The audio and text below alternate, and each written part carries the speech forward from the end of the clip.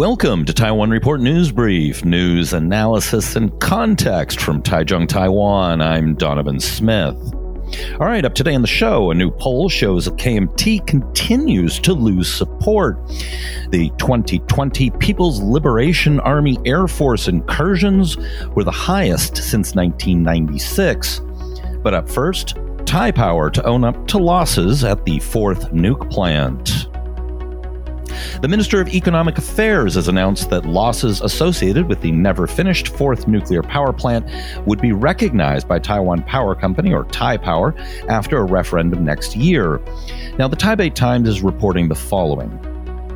The losses associated with the ill-fated project are enormous. According to Taipower's annual report, the costs associated with the power plant, including the transportation and disposal of the fuel rods, is 285 billion NT, or 9.9 billion US. Citing an unnamed source who is, quote, a senior member of the ministry, the Chinese language Liberty Times, which is the Taipei Times sister paper, yesterday, and that was the other day, reported that writing off the power plant would put the state-owned utility on the brink of bankruptcy. Taipower executives are taking the easy way out, but in the process, they are breaking the law, the source told the newspaper.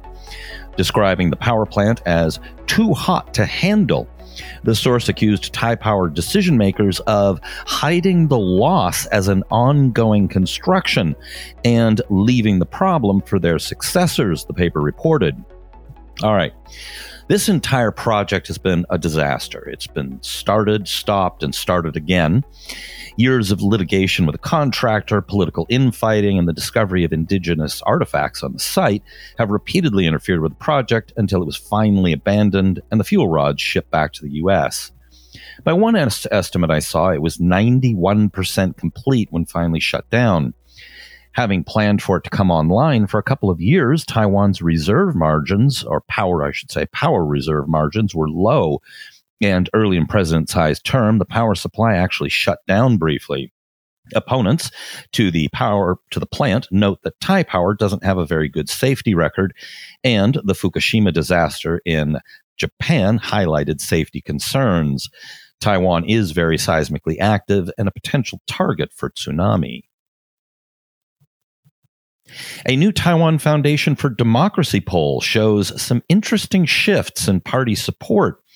The DPP remains the most popular party with 30.6% support. That's down 1.3% from November, which is essentially flat and roughly in the margin of error. The KMT, however, plunged 4.5% to just 16.7% support. Now, that is significant. And what could be behind the drop? Two possibilities. This could be an outlying poll, or the KMT's antics recently are turning people off.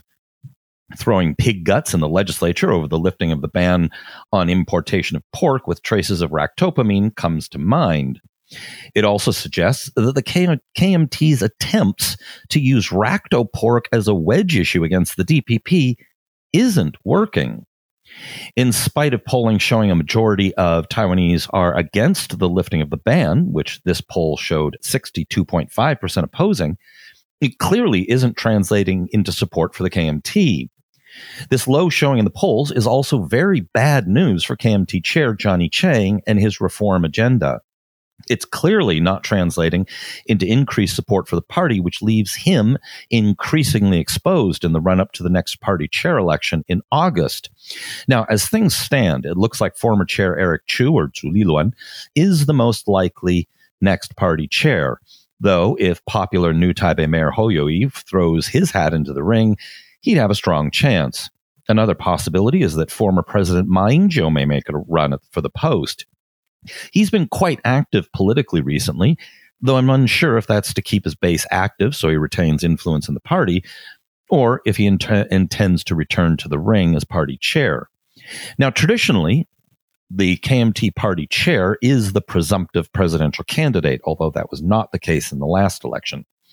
The next party chair will win a 4-year term, and if the party does reasonably well in the local elections in 2022 and isn't forced to retire over a bad result, this person will likely be the party chair in 2023 and 2024, when the next presidential primaries and election will be held. Now, what's also interesting about the poll is that third parties showed increasing support. The Taiwan People's Party saw a sharp 5.1% jump. Now, that suggests that this isn't an outlying poll, because people abandoning the KMT would most likely migrate to the TPP. The TPP was also against lifting the ban on racto pork, but were disdainful of the KMT's tactics. It's possible the issue helped the TPP, which took a more rational approach. The TPP now has 14.2% support, only 2.5% lower than the KMT.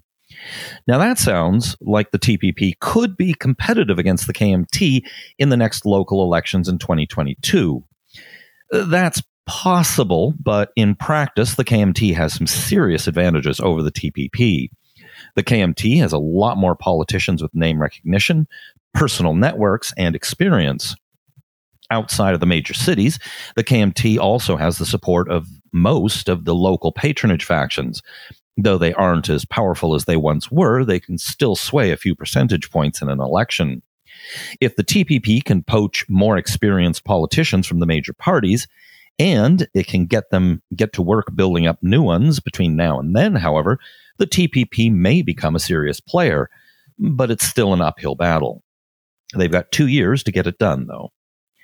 The New Power Party got a 1.1% bump to 7.1% support. The Taiwan State Building Party saw a 0.6% bump to 5% support. Both of those parties, which are strongly pro-Taiwan sovereignty, combined has support approaching both the TPP and the KMT. They won't merge, but it's possible they could cooperate by not running competing candidates. The category labeled Other Parties also saw growth of 0.7% to 2.9%. The poll also showed satisfaction with President Tsai has slid to 52.8%, which is still pretty high, but a far cry from the 65.8% she had in August and the 71.2% she had in May.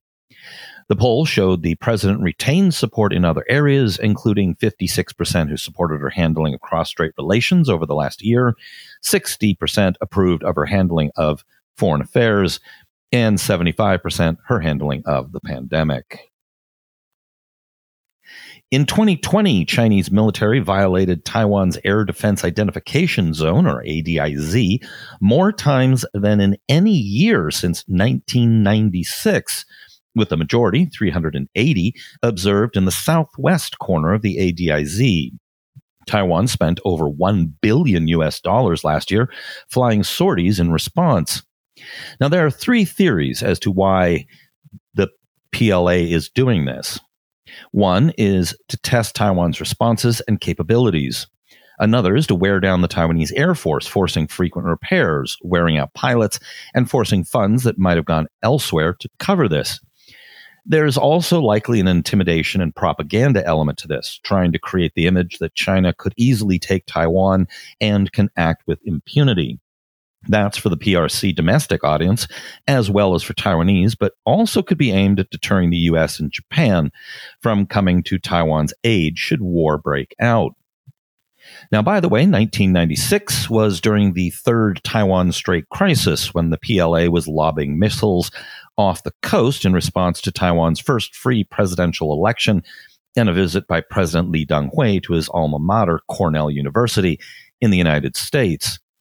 It was a scary time, with people stocking up on canned goods, rice, and water, including me. Turns out Lee knew all along that the missiles weren't armed. All right, that's it for today's show. Be sure to hit like, subscribe, hit the bell on YouTube, and all that good stuff. And, of course, if you can, please sell your grandmother's jewelry and donate that to us here at Taiwan Report on our Patreon. This has been brought to you by the Taiwan Report. For more content like this, become our patron at report.tw. 还有就是那个台湾狗啦，最喜欢我的台湾狗了。